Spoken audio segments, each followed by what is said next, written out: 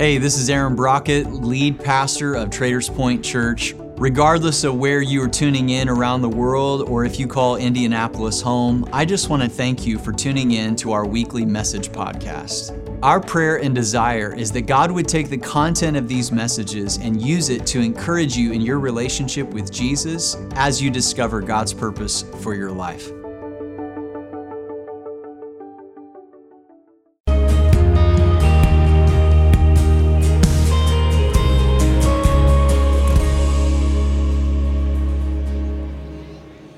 All right, Merry Christmas, everybody. How you doing? Good to see you today. Man, we want to welcome you. We are one church right now gathering in multiple spaces and places around our great city. And so I want to say hello to each and every one of our campuses. Those of you that are joining us from North, our downtown campus, West, those of you here at Northwest, and I just got word that this room here at Northwest is so full. We have people sitting in overflow upstairs. So if you happen to be sitting in overflow, can we just let them know how much we appreciate them? Come on, include them in. Man, we're glad to have you guys.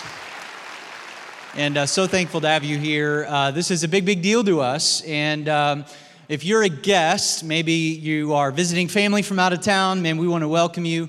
And especially if you got an invite, maybe from a coworker or a friend to come to a Christmas service, we are absolutely thrilled that you are here. I'm sure that many of us have probably heard of this phrase in some context before, but the phrase is simply style over substance. And I don't know how that phrase hits you or how you feel about it. It's got a little bit of a negative connotation to it. It's like sort of like, well, maybe you look good on the outside, but you're covering some stuff up on the inside. And I'm just kind of curious, how many of you would be courageous enough to self-identify right now as a style person? Like you're like, I care about what I look like. And some of you are afraid to answer this question because you think this is a setup. You're like, you're trying to get me to admit that I'm a shallow person in church and I'm not going to do it, right? So I get that. This is not a trick question. Just loud and proud. Those of you style people in the room, come on, man, all of our campuses, raise your hand if you care about what you look like. There you are. There you are. I saw you when you came in. You're looking good. Those of you that would not consider yourself that, notice the hands that went up around you, and I bet you that they'll be happy to give you some pointers if you hang around after the service is over. Now, how many of you would kind of go the other way and say, well, I'm kind of more of like a substance person. I don't really care really that much about fashion and trends, just as long as it's clean and presentable. How many of you, come on, substance people, where are you at? We need you. There you are. There you are. Those are the responsible people. Right there. Those are the people that pay the bills and give us wise counsel like we need you. Now, how many of you in the room are a little bit irritated that I'm making you choose between the two, right? You're like, I don't think I like this. You're trying to get me to admit that I'm either a shallow person or that I'm just sort of out of touch, and I don't like it. And if that's you, I'm with you. I don't want to choose between style and substance. And I think if we were to be really honest, none of us are really what we present to others on the outside. And I'm not even saying that we're faking it or being a fraud. It's just that we don't necessarily air out everything to other people. There's a fair amount of wisdom in that. I think that out of all the holidays that we celebrate during the year, Christmas has the most style. And with all the decorations and the lights and the music and the festivities, I mean, there's just so much style to Christmas. And I think that one of the central figures that contributes to a lot of that style is this guy right here, jolly old Saint Nick, Santa Claus. He's kind of pictures the style of Christmas. And what you may or may not know about him, regardless of how you feel about him, is that the historical basis for Santa Claus was a guy by the name of Saint Nicholas. He was a bishop that lived during the 4th century in Myra in Asia Minor. And St. Nicholas came from a wealthy family, and he liked to give gifts away to people in need. They would often distribute food during a famine. He was always thinking of others. He was an incredible guy. And in AD 325, so about 300 years after the life of Jesus, St. Nicholas gets invited to a meeting of church leaders. And the point of the meeting was to discuss the person of Jesus. More specifically, should Jesus be at the center of everything? And there was a bishop in the room named Arius that didn't feel that Jesus should be. Arius just thought Jesus was another good moral teacher or a philosopher, but he didn't believe that he was the Son of God. and he wanted to remove Jesus from the center of our conversation. Well, all the bishops are kind of listening patiently and quietly to Arius kind of do his thing, and St. Nicholas is sort of sitting in the back getting agitated. And his blood starts to boil at some of the things that he hears Arius saying. And so he walks down onto the platform where Arius is, rears back in front of everybody, and lays Arius out with a left hook. You heard me right. Santa punched a guy in the mouth. And I've heard of Deck the Halls before, but Deck the heretical bishop is another one, And I love that story because there's just kind of a realness to it. There's sort of a substance to St. Nicholas. Now, none of us would advocate punching somebody in the mouth to get something done, but that meeting, and more specifically that moment, turned out to be really pivotal because that meeting was actually something called the Council of Nicaea. And out of the Council of Nicaea, some of you know this, the Nicene Creed was produced. And what the Nicene Creed is, maybe some of you are familiar with that, maybe you memorized it. If you haven't heard of it, that's okay. But the Nicene Creed is actually a creed that we've held on to through church history, that basically the whole purpose of it is to communicate the centrality and the purpose of Jesus. That Jesus' birth, his death, and his resurrection is the center of everything. That Jesus' birth, his death, and his resurrection reconnects us back to God. And even more specifically, that Jesus' life is a statement of how loved you really are and how much worth you really have in the eyes of God. See, as it turns out, Christmas is much more than just style. There's a lot of substance to Christmas. In fact, the very first Christmas splits time into two. All of human history is divided into what came before Jesus' birth and what came after Jesus' birth. And if you are visiting with us, we've been in this Christmas message series over the past month called Evergreen. And basically what we've been doing is we've just been looking at the birth of the Messiah. We often do that at Christmas time. But most of the time, we usually go to Luke when we do that. Now, out of the four gospel writers, Matthew, Mark, Luke, and John, all four of them, their purpose for writing was to introduce us to who Jesus is and to how he came. And they all do it a little bit differently. Luke is where we normally go for the style of Christmas, and more specifically, the nativity scene. With Mary and Joseph in the manger, no room in the inn, little baby Jesus in a manger with farm animals, the star, the shepherds, the whole deal. And it's beautiful and it's picturesque, the way that Luke writes and gives it to us, and I'm thankful for it. Matthew, on the other hand, gives us more of the substance of Christmas. Matthew kind of takes us behind the scenes, and he tells us some stories that are kind of messy. Some stories of some people's lives that are broken. They don't have all the answers. And growing up, I just didn't appreciate it because Matthew's version of Christmas is just a bunch of names that are hard to pronounce. But now that I'm a little bit older, I really value Matthew's version of Christmas. And he's basically just given us all these names. It's Jesus' family tree, these men and women that were his great-great-grandparents. And when you look at the stories behind the names, there's a lot there. It's God's statement to you and to me. In fact, one of the things we like to say around here is behind every name is a story. That you're not just a name. That you're not just a face in the crowd. That you're not just another number. But that your life is a story that God is telling, and it has incredible worth and value. And we've just been walking through some of the lives of these ordinary people in Jesus' family tree. And today for this Christmas Eve service, I want to look at the young woman that was chosen to be Jesus' mother. And more specifically, I want to look at the details around her story. And I'm going to read from Matthew chapter 1, starting in verse 16. And this may be very, very familiar to you. Even if you don't find yourself in church a lot, or maybe you don't know the Bible super well, you probably know the gist of this story. You've probably heard it before. We maybe read it every Christmas. But what I want you to do is just pay attention to the circumstances that are less than ideal. And that's putting it mildly. I mean, if you were really going to have somebody in the position of Mary to give birth to the Son of God, then you would just tell the story differently. But notice how all this goes down. Matthew chapter 1, verse 16 says, Jacob was the father of Joseph, the husband of Mary, and Mary gave birth to Jesus, who is called the Messiah. This is how Jesus the Messiah was born. His mother Mary was engaged to be married to Joseph, but before the marriage took place, while she was still a virgin, she became pregnant through the power of the Holy Spirit. Joseph, to whom she was engaged, was a righteous man, and he did not want to disgrace her publicly, so he decided to break the engagement quietly. As he considered this, an angel of the Lord appeared to him in a dream. "Joseph, son of David," the angel said, "do not be afraid to take Mary as your wife, for the child within her was conceived by the Holy Spirit, and she will have a son, and you're to name him Jesus, for he will save the people from their sins." And all of this occurred to fulfill the Lord's message through his prophet.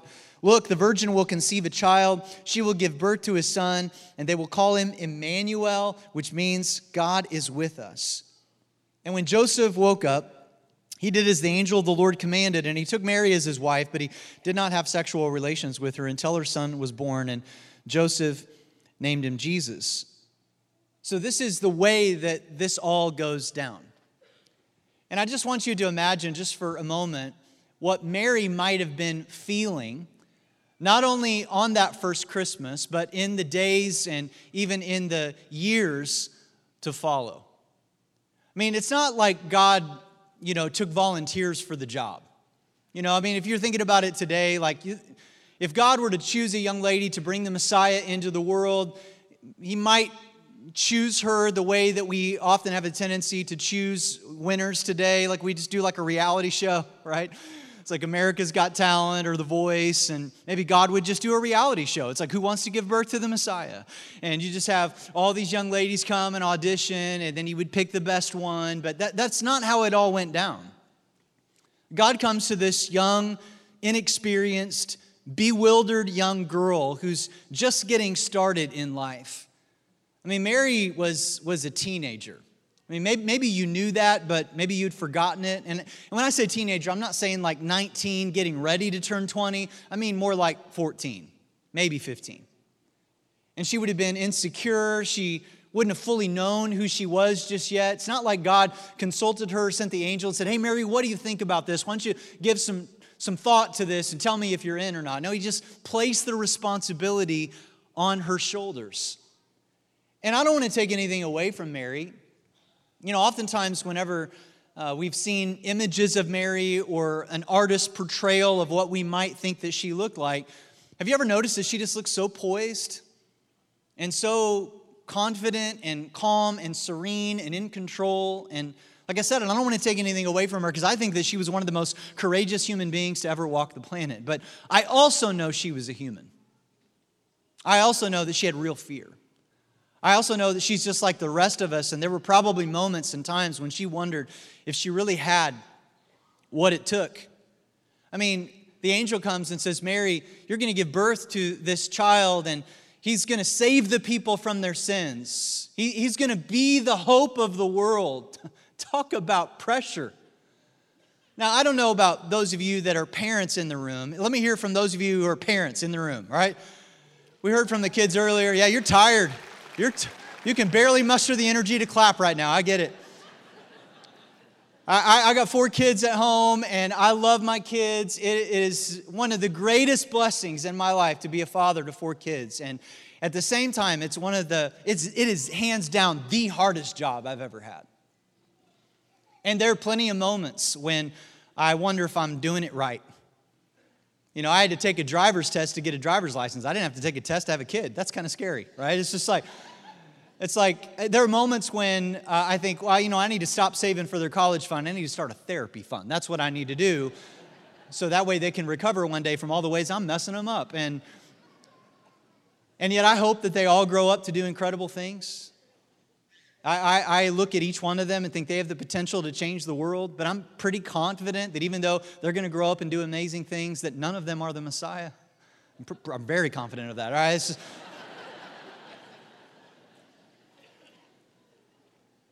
And so could you just imagine, I'm sure that Mary had her moments when she's like, did God pick the right girl? Moments when she lost her temper. Moments when Jesus just was not cooperating. Like she's trying to get him in the tub to get cleaned up, and he just will not soak under the water. He's walking around on top of the water. He's like, Jesus, would you get yourself under the water? I'm not impressed. I'm not impressed, young man, right? I mean, they're just these... That is such an old joke, but it gets laughs every time, all right? And I'm thankful you laugh. That's the 7th time I've used that one, all right? So...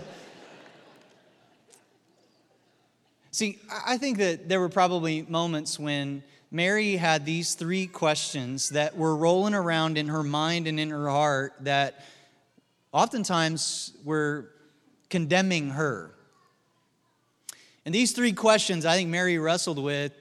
I feel that there's a good chance that you're wrestling with it right now, even though perhaps we don't know each other, maybe we've never met, but I know that these are 3 questions that I have wrestled with and that I continue to wrestle with. And in fact, I would even say even right now, like these questions are usually always in the back of my mind. And I think that it's in the back of all of our minds because these 3 questions really mark us as human beings. It's what it means to be human.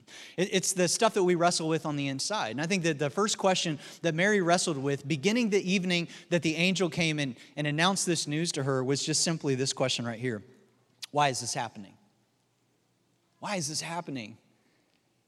And she wanted to have the faith. She wanted to be obedient to what it was that God was asking her to do. But you know that inside the substance of who she was just questioning it.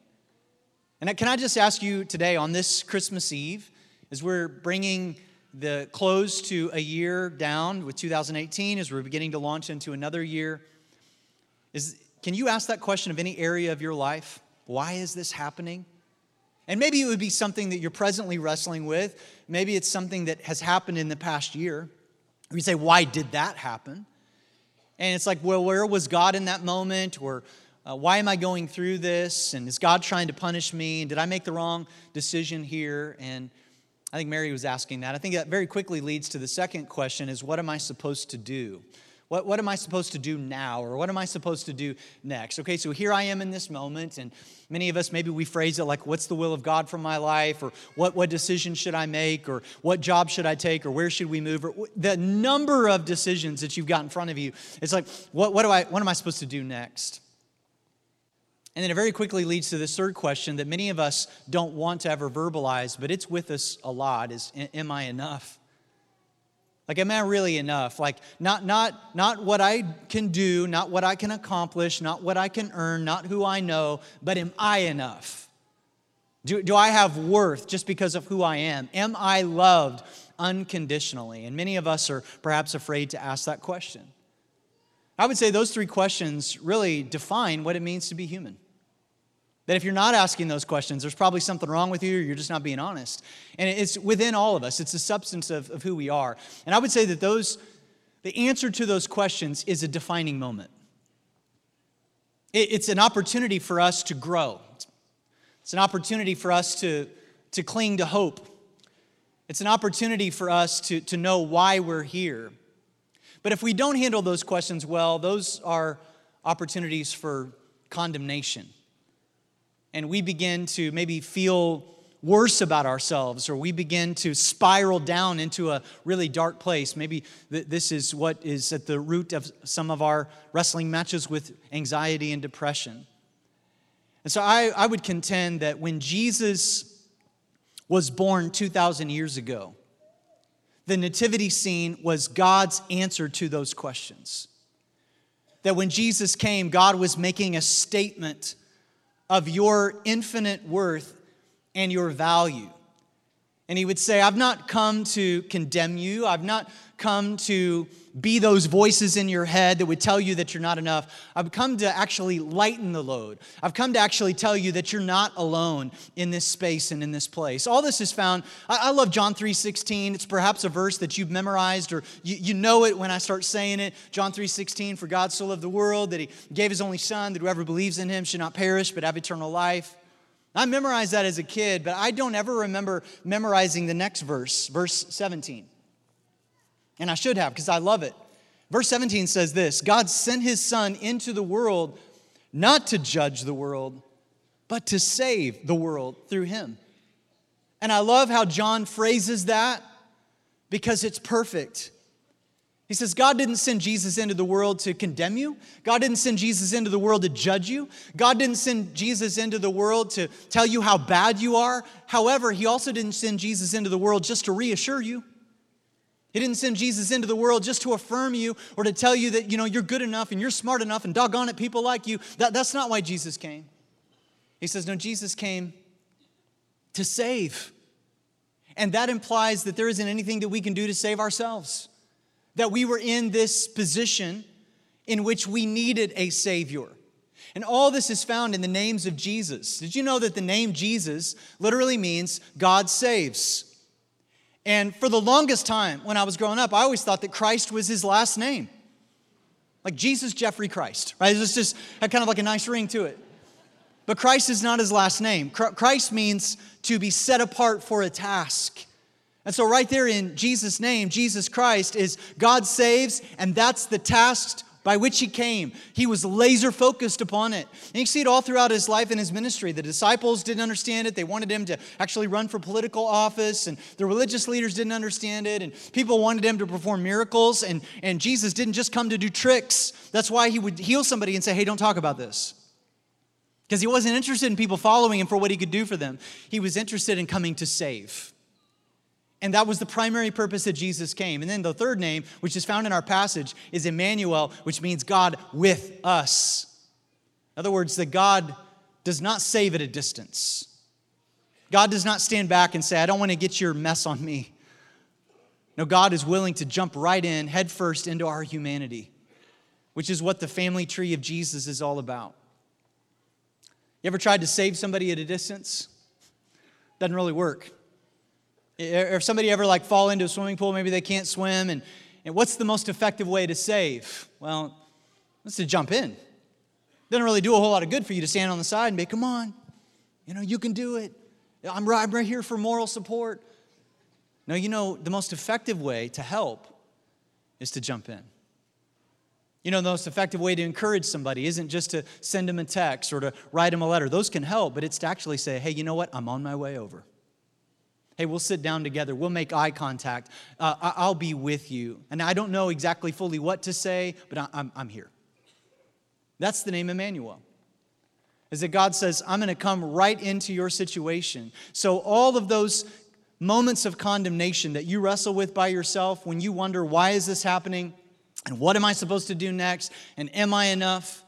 Really, those are questions of, am I really worth it? Do I have value? Am I loved unconditionally? Not just for who I know and what I accomplish and what I earn. And the nativity scene is God's statement that says, yes, you have infinite worth and value. You are more loved than you can possibly imagine. And see, I don't know if you will be in church next week or not. I don't know if it'll be next Christmas before we'll see you again. And I hope we do. And I'm glad that you're here, regardless of maybe where you stand with God right now. But the way I see it is I kind of got you right now. And while I got you right now, I just want to take an opportunity not to say anything to condemn you or to judge you or to make you feel ashamed of yourself. I just, more than anything, just want you to know that you're more loved than you can possibly know. I want you to know that you have more worth to the God of this universe than you may have possibly ever heard. And it's because of the birth of Jesus Christ. God says, I'm not just going to save at a distance. This isn't going to be transactional. Jesus isn't just going to get beamed down like Scotty, do his thing, and get beamed up. Now, he'll come into the world the way that every single person in this room came into the world, a human birth.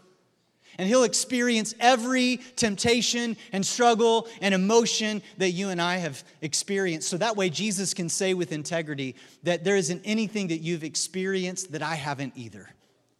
And I've come to identify with you. And I've come to send a message that you are more loved than you can possibly imagine.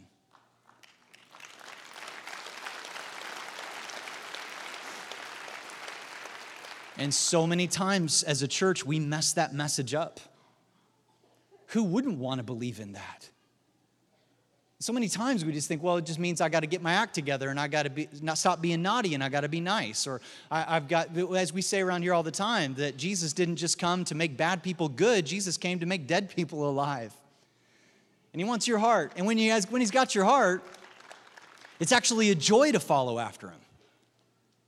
You're actually being more you than you've ever been in your entire life because you're following after your Creator, your Heavenly Father.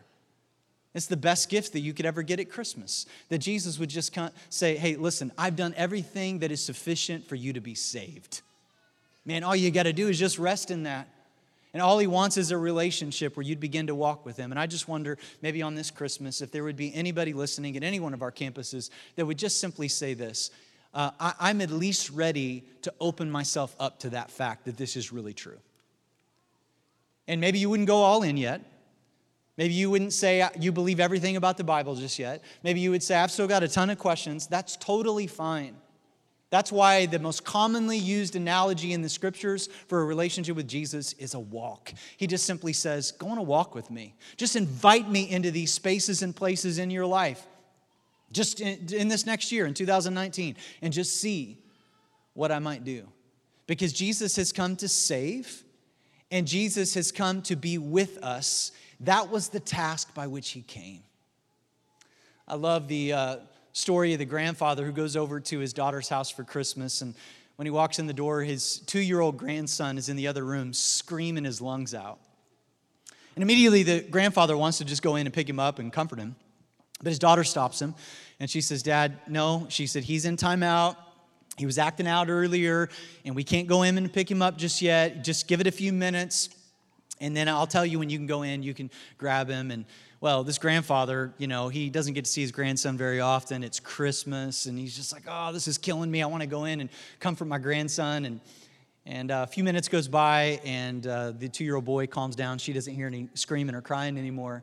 And so she decides to go in and kind of check on him, and she peers around the corner, and that's when she sees her father has climbed up and into the pack and play. This thing's threatening to implode in on itself. And he's sitting there comforting his grandson. It's like, if I can't pull my grandson up and out of that, then I'll go to him. I love that story because that's just the heart of our Father. He just says, would you just invite me into your life? Would you just invite me into the middle of those 3 questions? Would you let me answer those questions for you? I love you that much. You see, what Jesus came to bring was a light. That's why we string lights everywhere at Christmas. Jesus came to not only illuminate our path, but illuminate our hearts, to help us to have this lens by which we might see the rest of the world. And what I love about Christmas is that Jesus came to be a light, and so that light gets ignited in your heart, and then it spreads from one person to another. And I'm not talking about proselytization. I'm talking about just giving hope. See, the most common response to people who have met a Savior is that they are hopeful and they are helpful. And I would love those 2 words to define who we are as a church. To be hopeful, because we have every reason to be hopeful, and to be helpful. And that's part of what our year-end Christmas offering is about. And we want to give to an organization called Hands of Hope to help give hope to children that don't have families in our city. And you've been hearing us talk about that over the last month. And I want to encourage you to participate in that year-end offering. That's just one way for us to bring hope and help to a watching world. And so today, we're going to end our Christmas service time. This is my favorite moment of my favorite service during the year. It's just a Christmas candle lighting.